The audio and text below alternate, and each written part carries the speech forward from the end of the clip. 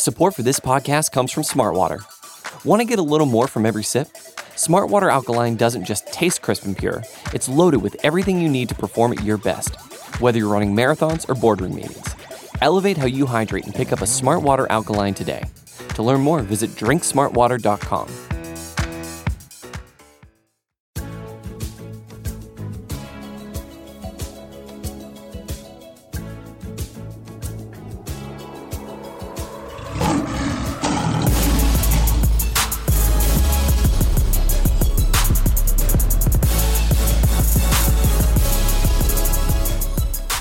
Welcome to the Pride of Detroit PODcast. PrideOfDetroit.com, Pride of Detroit on Twitter, Pride of Detroit on Facebook. You know where to find us. I say Twitter, but I think we're still on Twitter, to be honest. I think that we haven't been annihilated from there.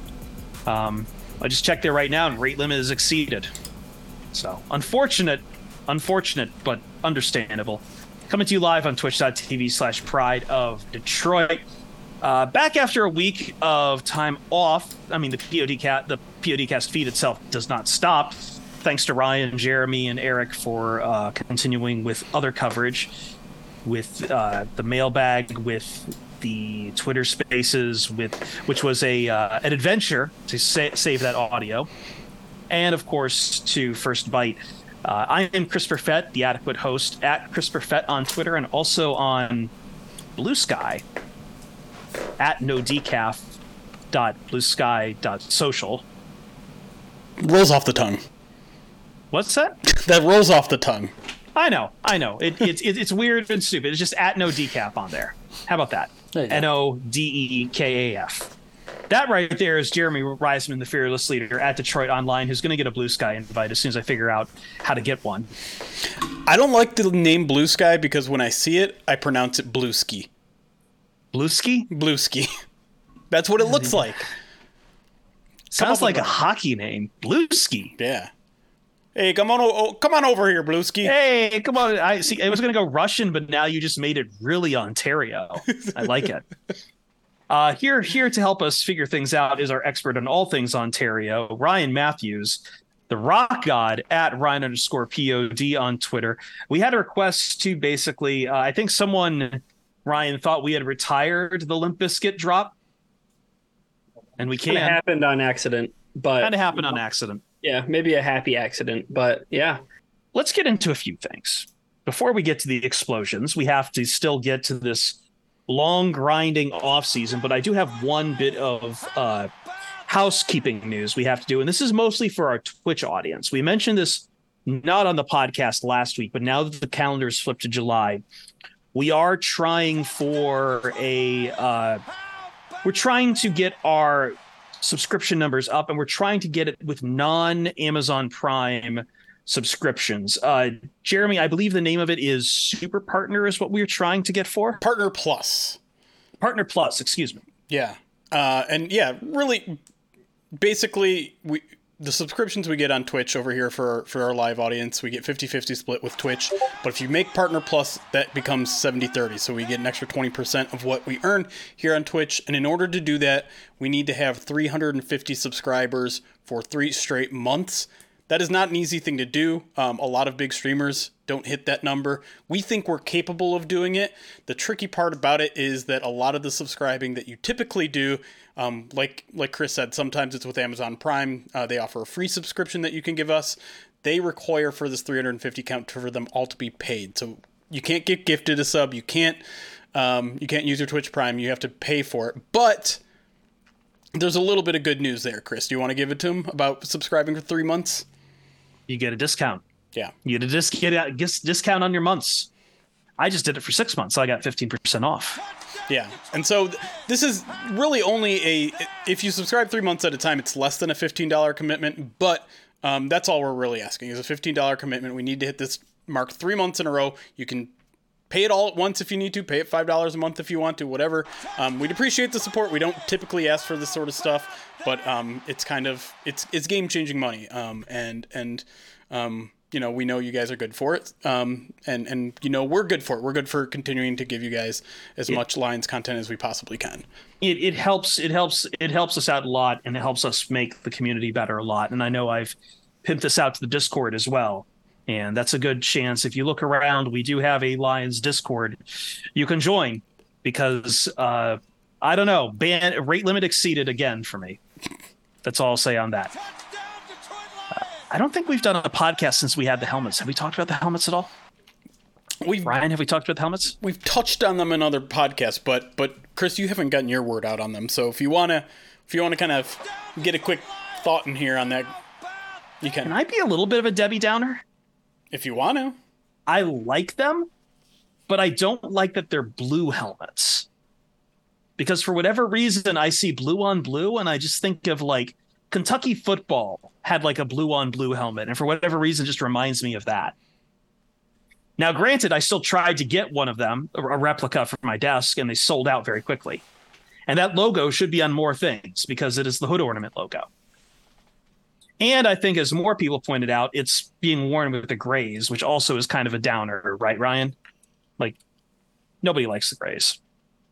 Yeah, that's the worst part of them, is that they have to be worn with an alternate uniform, and they already said they're going to wear them with the grays. So, yeah, that's the bummer part. But speaking of blue skies ahead, maybe a whole uniform change next year. I like that tease. I mean, I like that tie-in. Yeah, to me, like I'm not judging the helmet with uniform combos yet until we see what presumably is new uniform changes next year. So, I want to see some modeling of it too. Right? Yeah, we'll get it. It'll be fine. We'll get it right. One thing that isn't fine is once again disrespect being thrown at the Lions, and fans had us on DEF CON all about this, as we've hit that point in the offseason where we're just doing rankings. Yep. We're just all doing rankings. We're all getting stuff together. ESPN and PFF, however, have a couple of rankings that I think Lions fans the past couple of weeks have gotten their teeth into and seem fairly upset about it. We'll start with ESPN, who ranked the NFL rosters and discussed strengths and weaknesses. And Detroit ended up coming in 17th across the league as far as roster strength. My browser is crashing, so give me a second. Just behind, they come in at 17th behind the Steelers, Jaguars, and sure to make Jeremy the most upset, the Vikings. Yeah. And I'm waiting for ESPN to load, and I'm trying to okay, so ESPN says strongest unit offensive line. Okay, cool. But then says weakest unit defensive tackle, X factor for 2023, Cameron Sutton, non-starter to know, quarterback Hendon Hooker. I don't think you need to know Hendon Hooker too much, even though I like him. I don't think he's a factor for 2023.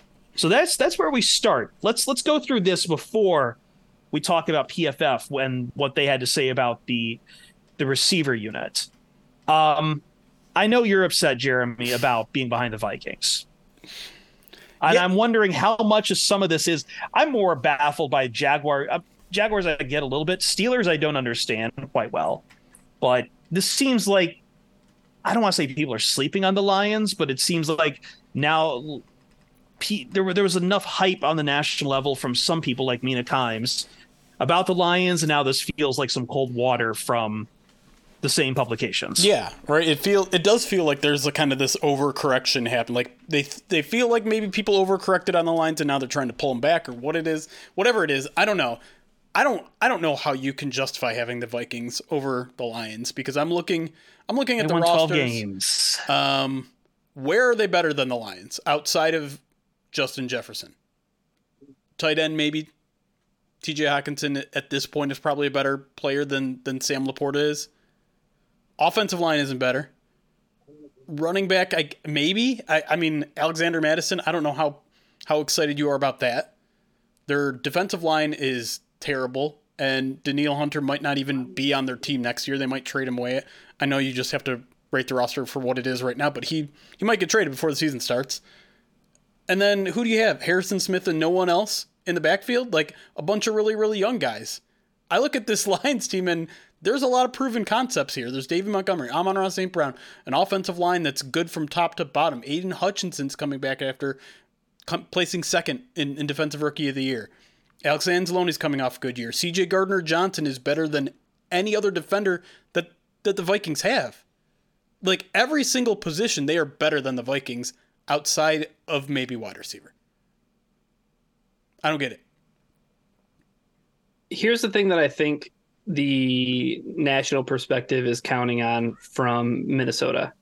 Like you said, Justin Jefferson, right? Like, you feel like you know exactly who Kirk Cousins is going to be. Yep. So that feels like a constant. You know what I mean? Like, they feel comfortable enough to say, okay, they have this part of their passing attack. Plus they added TJ Hawkinson, who had like some pretty big games for them after the trade deadline. Sure. So you can look at their passing offense and say, okay, like, it'll be good because we know like Kirk Cousins is a commodity that we know.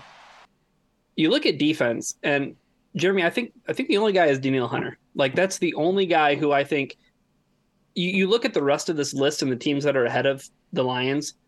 There are a lot of teams that I do agree that, yeah, their roster is probably top to bottom, are better than Detroit's. But there's some teams that are just like, it's because they have a superstar. Right. Right? Like, and you look at both sides of the Lions, where is the quote unquote superstar playmaker? Right? So with the Vikings, I get it, because Danielle Hunter, in my opinion, if he's healthy, top 5 edge defender in the NFL. So I get, and the priority that they put on, you know, the pass rush is enormous. But like, I mean, just some of the other teams that are above them, like Pittsburgh, exactly. Like, their defense. I don't understand Pittsburgh. So they have a defensive superstar, Right, that they can point at and say, well, we know this guy's like maybe defensive player of the year tier, category, stratosphere, whatever you want to say. But just with the Lions defense, like, I don't think that there's a player that they can point to and say, this guy is an absolute monster. It requires projection.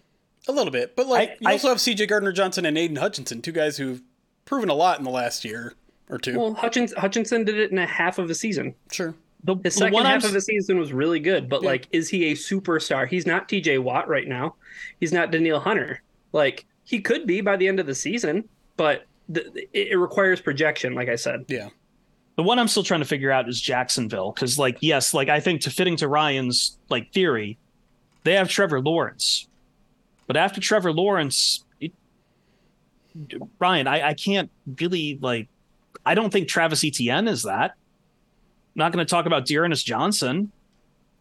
Cam Robinson's on a PED suspension. Like, yeah. What do the Jags have that's like really that strong outside of Trevor Lawrence? That I mean, he's going to have Calvin Ridley, I guess. But I don't think he's Calvin Ridley of old. Well, who knows? I mean, that remains to be seen. I mean, the guy's still really young, but he hasn't played football in like 2 years, basically. So, I mean, it's been a while since he's been on the field consistently. So, I think what they did is Christian Kirk like way overperformed in that first season of that huge deal that everybody kind of pointed at the Jags and laughed. I think their passing offense is going to be pretty good. I agree. But I look at their defense. Like, who is the quote unquote superstar in their defense? Like, I could see, like, I don't know. There's a lot of parallels with Jacksonville's team and with Detroit's team. Yeah. Mm-hmm. I think there's something going on, and I have a particular theory about why the Lions are getting ranked too low. But I think we have to cover the PFF discussion first. Before we do, really quick, the only thing I want to point out is that despite the Lions being 17th on this list, they're still the 6th highest NFC team on the list, which is kind of interesting. And again, still seems too low, though, doesn't it? It does, right? Because I think they're above the Vikings. One team I think is curious that as high as they are is the Denver Broncos, but hold on, but like the Cowboys are 6 on this list too. Like, I'm sorry, we're still doing this with the Cowboys. Like, dude, they're probably better than the Lions, but they're not 6 in the NFL. I think they are, actually. I think the Cowboys. No. I think the Cowboys have for a very long time had an extremely talented roster and a poor coaching staff, and that remains. Well, that coaching staff just got more poor this year. Yeah. Yeah. Are the Cowboys ahead of the 49ers to you, though? Because they are on this list. 49ers are ranked 8. The Cowboys are ahead of the Chargers, who got the best asset from the Cowboys and Kellen Moore over to them. Yeah, I don't know. There's a lot of question marks with Justin Herbert. Like, I know a lot of people love him, but then there are a lot of people that don't like him. No, they don't. And yeah. I have a theory on the Lions, but I think that kind of needs to go through the PFF part first, who also published a list about receiver core rankings. This is just receiver cores. Lions clocked in. Where do you think they clocked in, Ryan? I know you probably already looked at it, but I did not. Illuminate me. The Lions receiver core are ranked 23rd in the NFL by Pro Football Focus. Bottom 10, technically. Quote, Amon-Ra St. Brown took a step into the elite category, or earning a 90.4 receiving grade last season. Detroit moved on from TJ Hawkinson via trade in the middle of the year, but they have Marvin Jones Jr., Josh Reynolds, and added rookie Sam Laporta, who is sure to be a decent part of their passing game. Lions are sandwiched in between the Cleveland Browns, and the Atlanta Falcons. Just rubbing it in for Ryan. Kyle, just insult to injury with Kyle Pitts being below the Lions. I have a theory about what's going on. I think that the Lions, and I'm not saying that that it's legitimate or a wrong reason to put them as low, but it does feel like the Lions have started to stash a little bit more cash in a younger core. Like, they mentioned TJ Hawkinson, and TJ Hawkinson was fine, but we also saw how Jeremy, I don't want to say he was easily replaced, but the Lions found other ways to get the production out of their tight ends and other receiving options without him. But you now have for your TE1 probably not TE1 to start the season, but you're looking to a rookie in Sam Laporta to pick that up. And some of that other receiving, we've talked a lot about Jahmyr Gibbs in this offseason, who I guess, I don't know, do they consider that even though he's a running back? They should. They absolutely should. They should. But I'm just saying, it's combine that with, they don't even mention DJ Shark, which I thought was probably if you want to criticize the Lions on losing Shark, that's totally one thing, because it is a question if Marvin Jones will replace that production. But 23rd, I don't see this at all, other than you just start poo-pooing on how many more young receivers, including, Jameson Williams on the suspension, the Lions are probably leaning towards in their passing game. Well, yeah, okay. So, we've talked about this a couple times, right? The Lions are going through a lot of change in their skill position this year. Mm-hmm. And that requires, like you said, a lot of projection. It's tough to put together lists like this because, especially when you're a Lions team that are going to be relying on 2 different running backs, a brand new tight end, a brand new wide receiver or 2, it's a lot of juggling. But this is also ridiculous. I'm sorry. It's ridiculous. They don't even mention Jameson Williams in the piece. They don't even mention Jahmyr Gibbs in the piece. Those are going to be their 2 explosive weapons in the pass game. And if you let's zoom out a little bit. The Lions' offensive weapons in the pass game include this year's 12th overall pick, last year's 12th overall pick, a second-round tight end who's basically a first-rounder, a Pro Bowl wide receiver, and one of the best, if not the best, slot receivers in the game. Not to mention a wide receiver who your publication called one of the most underrated receivers in the game because his separation skills blow everyone in the NFL out of the water, apparently, in Khalif Raymond. And I didn't even mention Josh Reynolds, who is kind of an essential and underrated guy in this passing attack. Yeah, I don't know. You look at the teams that are ahead of them. It is kind of puzzling because you see Washington in their write-up, it talks about Antonio Gibson's receiving ability out of the backfield. So it is pretty curious that they don't mention Jahmyr Gibbs at all whatsoever. But the Cleveland Browns, Amari Cooper is your number 1 wide receiver. Yeah, I can't buy that. Amari Cooper's cool, but I feel like that's a big disservice to Amon-Ra St. Brown. It almost feels like they're discrediting the Lions and putting them at 23rd because their best, most dependable receiver right now, as it stands today, is a slot receiver. And I feel like slot receivers always get treated like that in the NFL. So Amon-Ra, again, like it seems like you equate that slot position receiver with a nice floor, but like the ceiling's limited on him. So that's why, not even mentioning Jameson Williams, who has an incredible ceiling and could be one of the best receivers in the NFL once he finally gets on the field. It seems dismissive and it seems short-sighted. You know what's ridiculous? The Los Angeles freaking Rams are 14th on this list. And basically the only thing they say is Cooper Kupp. Yeah, he's really good. He's really good. But beyond that, like what's intriguing about the Rams passing attack? Right? Van Jefferson, Tyler Higbee. Yeah, you've already lost me. Like, right? Those seem like replacement level players. Yeah. I even quibble with like the next one on that list too, the Baltimore Ravens. Like, okay, credit to them. They do admit and say Odell Beckham Jr. doesn't elevate the group that much, but it still strengthens the group. They say. And then the part I'm still struggling about, like we're talking about, like I thought for a while, like maybe this list is a lot about pass production and it's kind of biased towards that. But then they say Rashad Bateman is in for a breakout year,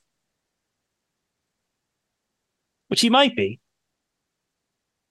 But I feel like if you're going to put the Lions down because of how much of it this seems to be rookie talent, and then saying Rashad Bateman is poised for a breakout year, to put the Ravens receiver core up at 15. Well, let's keep it in the division. The Chicago Bears are 13th on this list. So who would you rather have? DJ Moore, Chase Claypool, Darnell Mooney, Cole Kmet, or Jameson Williams, Amon-Ra St. Brown, Josh Reynolds, Khalif Freeman, Sam Laporta? I'm taking door number 2. I mean, I'm definitely taking door number 2 as well, but it does feel like more of a gamble, just because there are unknown commodities. However, and that's what it all comes down to, right? Is like, you don't know what you have in Sam Laporta, you don't know what you have in Jahmyr Gibbs, you don't know what you have in Jameson Williams. I understand all of that, but at the same time, like, do you know Chase Claypool? No, like, I know who Chase Claypool is. It's not right? that like, good. No, like that's why I'd be willing to bet on the Lions skill position players over him. I know who Cole Kmet is. Right. It's like a wide open touchdown against the Lions last year. Cole Kmet is worst case scenario Sam Laporta. Like Sam Laporta floor is Cole Kmet, in my opinion. Yeah. What kind of dog breed is Cole Kmet? If Sam Laporta is a golden retriever, who's Cole Kmet? A mutt. Is this the new thing we're doing? Hold up. When did we start doing? I just want to know, when did we start doing? Was I here for when we started doing the dog breeds, or is this my bad memory, or what? This is just Sam Laporta is a golden retriever. He is a happy-go-lucky golden receiver, as we've been calling him. Okay, dog breeds.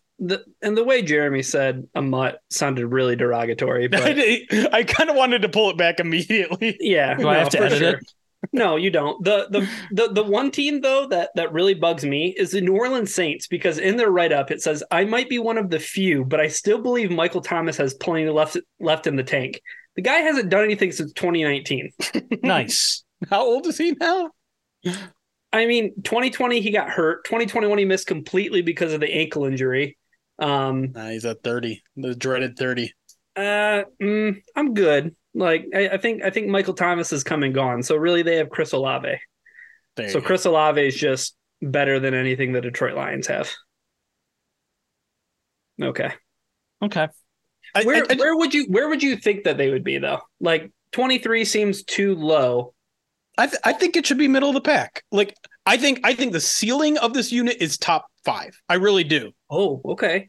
Because I mean, if everyone plays out to their draft position, if Jameson Williams turns out to be worth the 12th overall pick, and so does Jahmyr Gibbs, and so does Sam Laporta at 35 or whatever it is, like you have invested a lot in that unit, and they should be really good. And I think the variety of what everyone brings too helps everyone else in that group, right? And I don't know if they factor that sort of in, like having a deep threat, having a short threat, like Amon-Ra, having a guy out of the backfield, having like being so diverse in what their weapons are, I think elevates the entire group.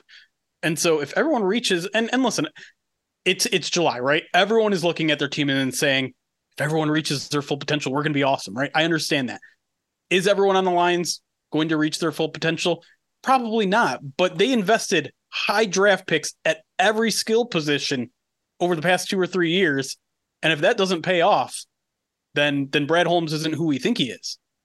And Brad Holmes, I think, is who we think he is. So that's why I think this has the potential to be a top 5 unit right now, because there's so many question marks. And I think you can go back to the defensive roster too, and maybe why they were so low on ESPN. Like, they're going to rely a lot on Jack Campbell. They're going to rely on a lot on Aleem McNeil and Aiden Hutchinson and Kirby Joseph. A lot of young players that we still don't know how consistent they can be. But if what we've seen, flashes of really at everyone, like we've seen flashes of JMO, we've seen training or OTAs of Sam Laporta. We know what Jahmyr Gibbs can do. Like, if all those flashes turn out to be long-term things, like, this is a very talented roster. This is an extremely talented group of receivers. And so I think top 5 potential, if you had to grade or rank these with so many unknowns, I'd still make them like at least middle of the pack. Bottom 10 to me is ridiculous. It is ridiculous. And I think that we all think that this is ridiculous. All we can do with the offseason is think. Let's take a break here. When we come back on the other side, NFL handed down some more suspensions on gambling, including 2 more former Lions.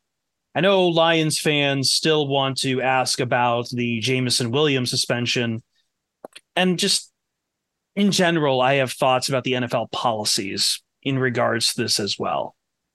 We're also going to take a crack at a list cast that might appear on its own separate podcast. We're going to do that here in the break and maybe put that out separately. But when we come back on the Pride of Detroit PODcast, more offseason. All the fun that you can have. We'll be right back.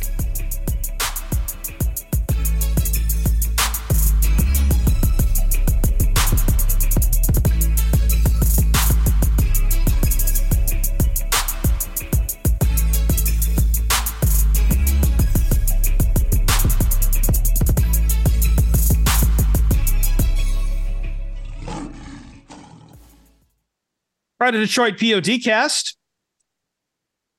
I think this one's a bit more of an NFL topic we are going to tackle right now, but I think there are certain elements of this that tie back to the Detroit Lions, including some of the players which count as former Lions, which is probably the biggest story right now in the NFL and has been talked about on the national level quite a bit the last few days, which is that once again, we got more of these suspensions coming down from the league office in regards to players gambling. In particular, most of these seem to be on players, Jeremy, who have gambled on the NFL itself, which, as we said before, really not a lot of help we can do for you. But we're now up to we had like 7 players who've received suspensions between gambling on NFL and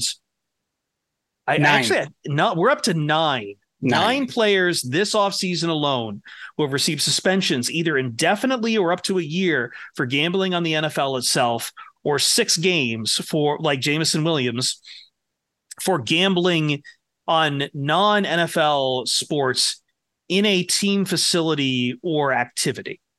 And the ones we have to add to the list are 2 former Lions, Rashad Berry and Demetrius Taylor, were suspended indefinitely for betting on the NFL. Also, Isaiah Rodgers from the Colts, and 6 games for Nicholas Petit-Frere. Berry and Rodgers were both waived by the Colts, and probably their careers are done at this point, if we're being honest, but you never know. I don't know if they will challenge these suspensions, but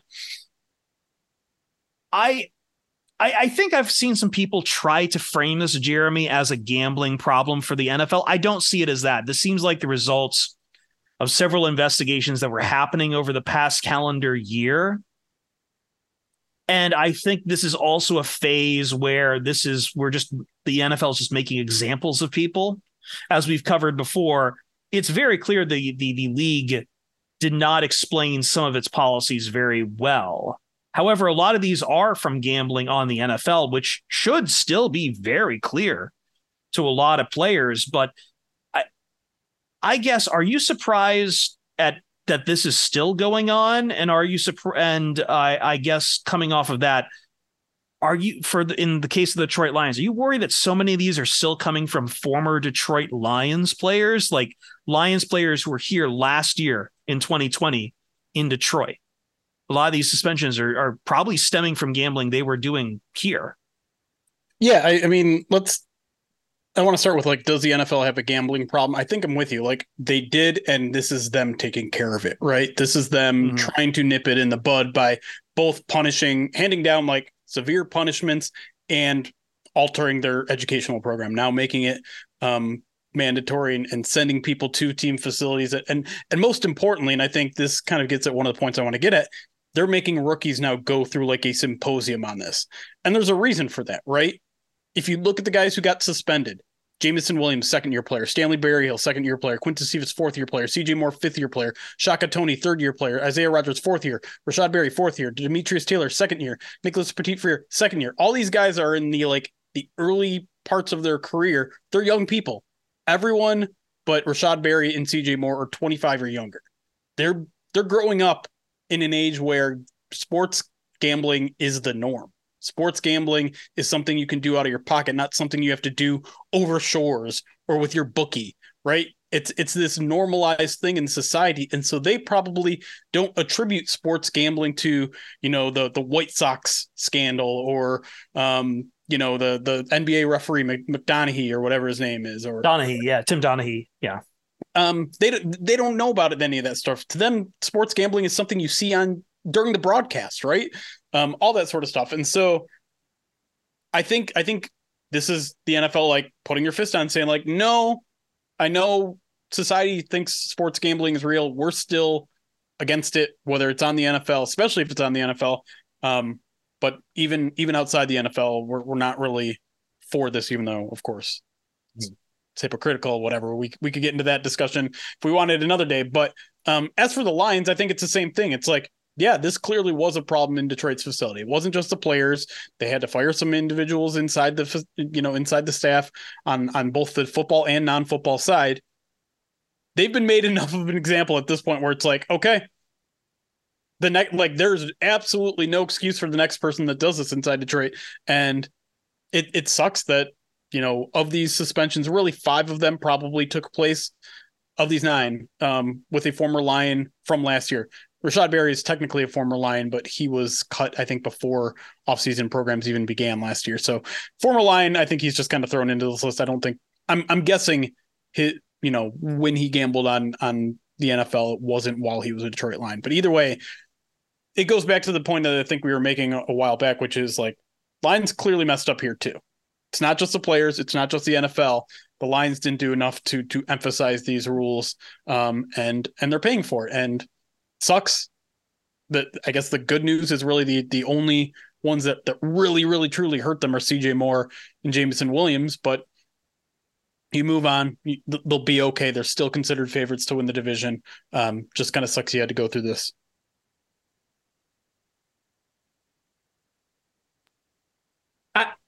The thing with the gambling scandal right now is the last like scandal or quote unquote like gate that feels like as maybe immense is the wrong word, but like as covered, as talked about, is I feel like Bountygate. Like Bountygate was a huge issue in the NFL, and there were mass suspensions, there were federal court hearings, like there was a lot that went on with that. And Sean Payton got a year for it. That felt like a bigger black eye on the league than Jameson Williams betting on non-NFL stuff at a team facility, and he gets 6 games. Well, it feels ridiculous. And the more I think about it, and the stuff that happened with the Titans right tackle, was it Petit-Frere? Petit-Frere, yeah. Yeah, him getting suspended for 6 games for also, betting on non-NFL stuff. And in his statement that he posted, or the team posted about, or that he posted, I think, about like not really knowing, right? Like not being educated on it. I think that is another indictment on the league's facilitation of this information to teams. And I don't think it's a Lions thing. I really don't. I don't think it's a Lions thing because this is another young player who, Jeremy, as you mentioned, it's a different generation. And we don't want to keep on pounding this whole like ageism thing into the ground, but like we have these players that are more connected with their phones, and having phones is a direct connection to literally being able to gamble within 30 seconds, right? Open your phone, open up your app, place a bet on anything within 30 seconds. And I feel like you're combining that with a very heady mixture too, Ryan, and that these guys are alpha competitors. Like you talk to some of the older heads from the NFL, like how many of those guys have talked about, I think I was talking with Ephraim Salam about how competitive he would get over like just card games when he was playing. Like guys get, or how many guys we see get competitive when they're playing golf with their friends. It's not just limited to the NFL. These guys, their entire lives have been about competition, and gambling is another way for them to prove they're right. And they're putting their money where their mouth is in many ways. And it's the same, like gambling itself, sports gambling itself is hyper targeted to their demographic, to 20-some-year-olds fit and into sports in a very big way. It's bait to all of these guys. And I think to even more frustrated is that Jeremy and I were going over this, and this shocked me particularly because of one particular sport. But as far as I could tell, and I've been back and forth with someone else about the side of this from MLB, but in the other three major leagues in North America, the NHL, NBA, and MLB, this rule about not gambling on non-league games at training or at team functions doesn't exist. The rule for them is even in baseball, and that's what really threw me off. It's don't bet on our league, and in the case of baseball, you can't bet on any baseball or softball games, but you are free to bet on other sports. But there's this 6-game rule that the NFL has doesn't exist in those three other leagues. But it's funny enough that like the biggest scandals when it comes to gambling have been in baseball. Like yes, Pete Rose is one of the greatest players in the history of the sport, and he gets a lifetime suspension, right? Yeah. So it's a great point. Like in the three other North American sports, I don't know how many, I haven't seen any, right? Like I know the rule is just don't bet on your own league. Yeah. So, I think that's the most frustrating part of it is the NFL, again, they are the ones who got into bed with DraftKings and with BetMGM and with all these different sports books, FanDuel. They made this choice to make this business venture, and then the players are being punished for things that isn't compromising the integrity of their own game, right? How many card games happen on a team flight? Right. That's not a problem. That's gambling. And it's happening during quote unquote travel, and you're on quote unquote company time, but because it's not on an app that you're associated with where people can cause a stink about it, it's why it's so stupid. And full transparency, like I talked to you guys like before the show, I was like, we're talking about the gambling stuff more. Like it just seems so silly to me that the NFL is not going to do anything about it, right? Like they're not going to retract. They're not going to say, right, oh yeah, we were a little bit too harsh. They're not going to do that. We have to pound that in because I think we've gotten a lot of people who still ask all three of us to this day, like, do you think with more players being caught, will it lead to maybe Jameson Williams' suspension being reduced? No, he's being made an example of. And the problem is like, he's probably the biggest name in all of this. We're still not in a phase where there is like a big name that shocks the entire. A lot of stuff that was talked about on the radio this week when I was at my other job was, this doesn't feel like a very big story still. And I think what I hit upon was, this is still provincial. We're talking about it as Lions fans and Lions media because it hit the Lions the hardest. But for some other teams, like it's not a concern to you yet until it starts hitting your team.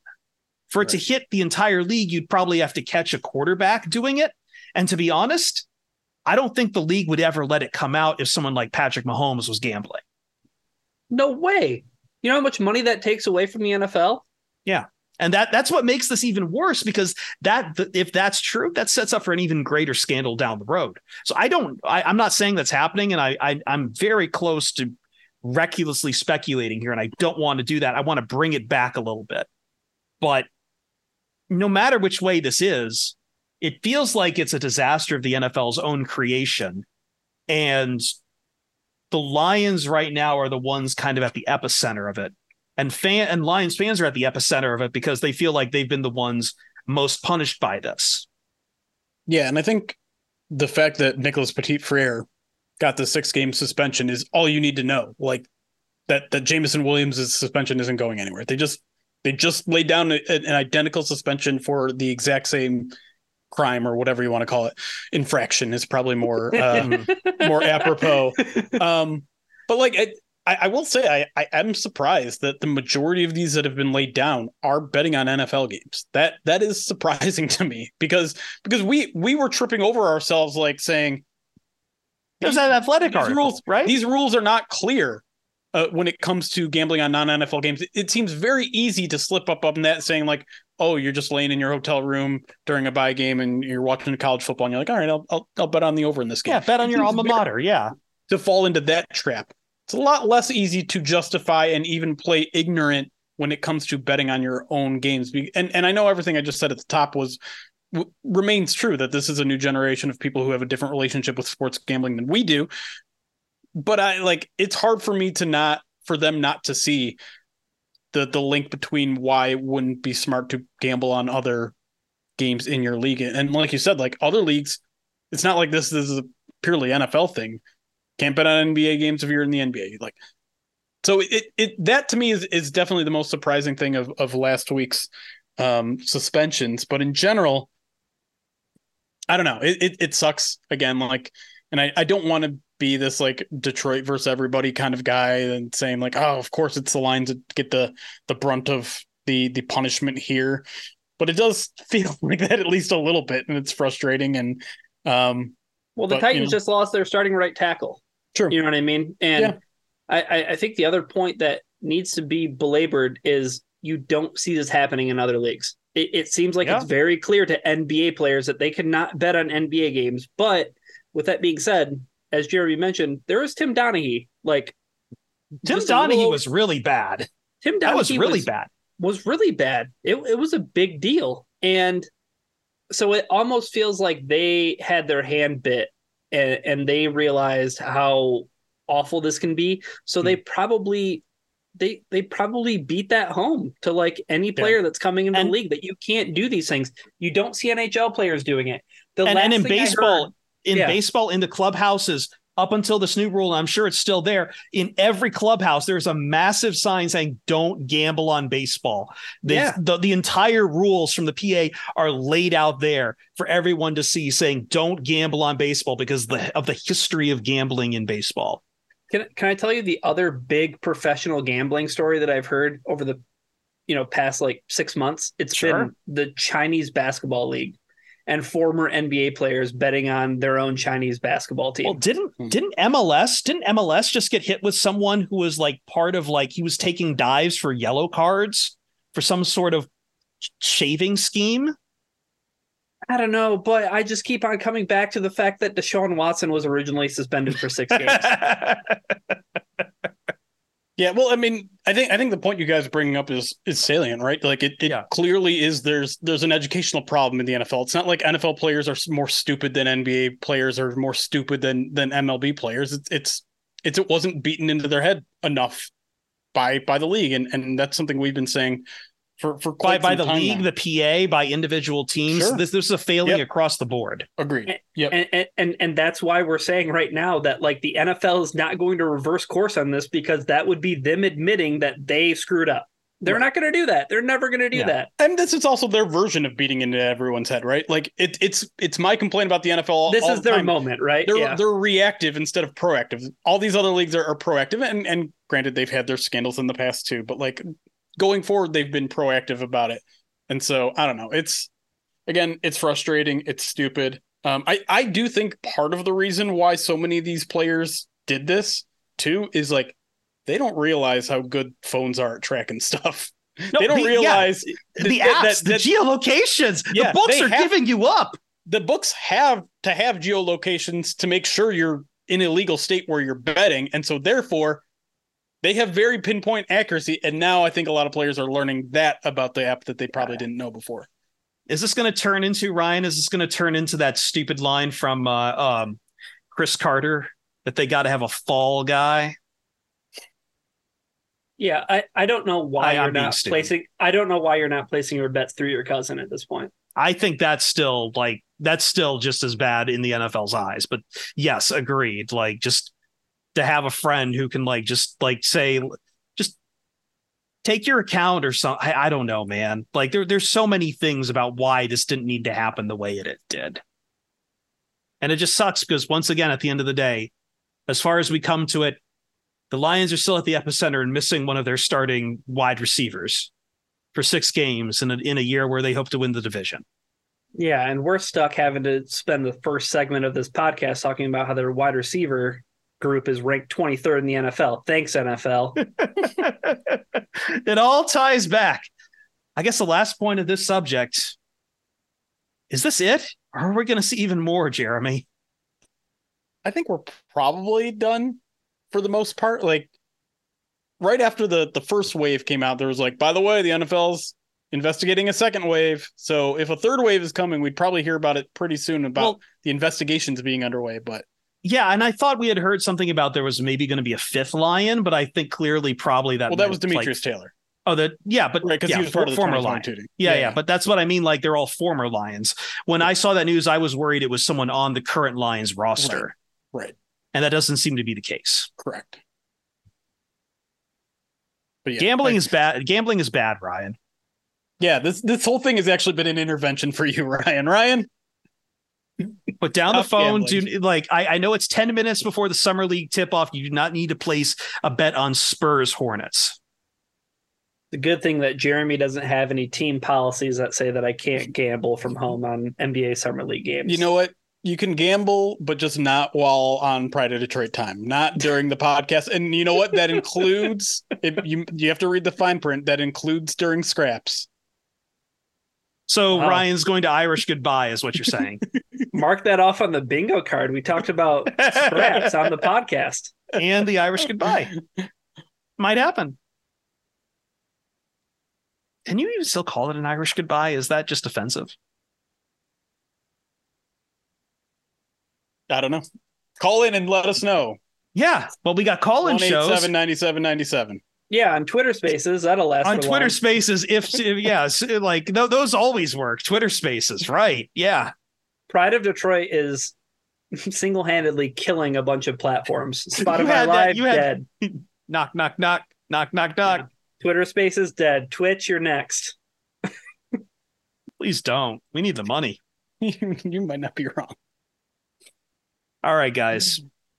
This week, are we getting to the Georgia Tech guy with Jahmyr Gibbs? Yes. Final episode of our First Bite draft review. We have a guest settled for what is it? Thursday at 5 or 6 p.m. I don't remember which one. One of those two. If you want to catch it live on twitch.tv/Pride of Detroit. But if you want to know a little bit about Jahmyr Gibbs, I think we had a great discussion with Travis Rear, right?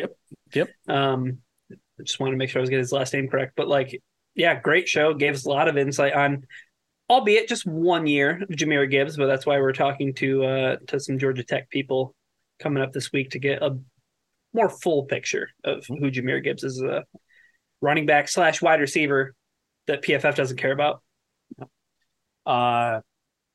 Call-in show, mailbag. They're all coming your way. Might have something else in the works eventually for the feed. Bum, bum, bum. No promises yet. We're still cooking over here. First, you got to make the roux. And we got to get out of here.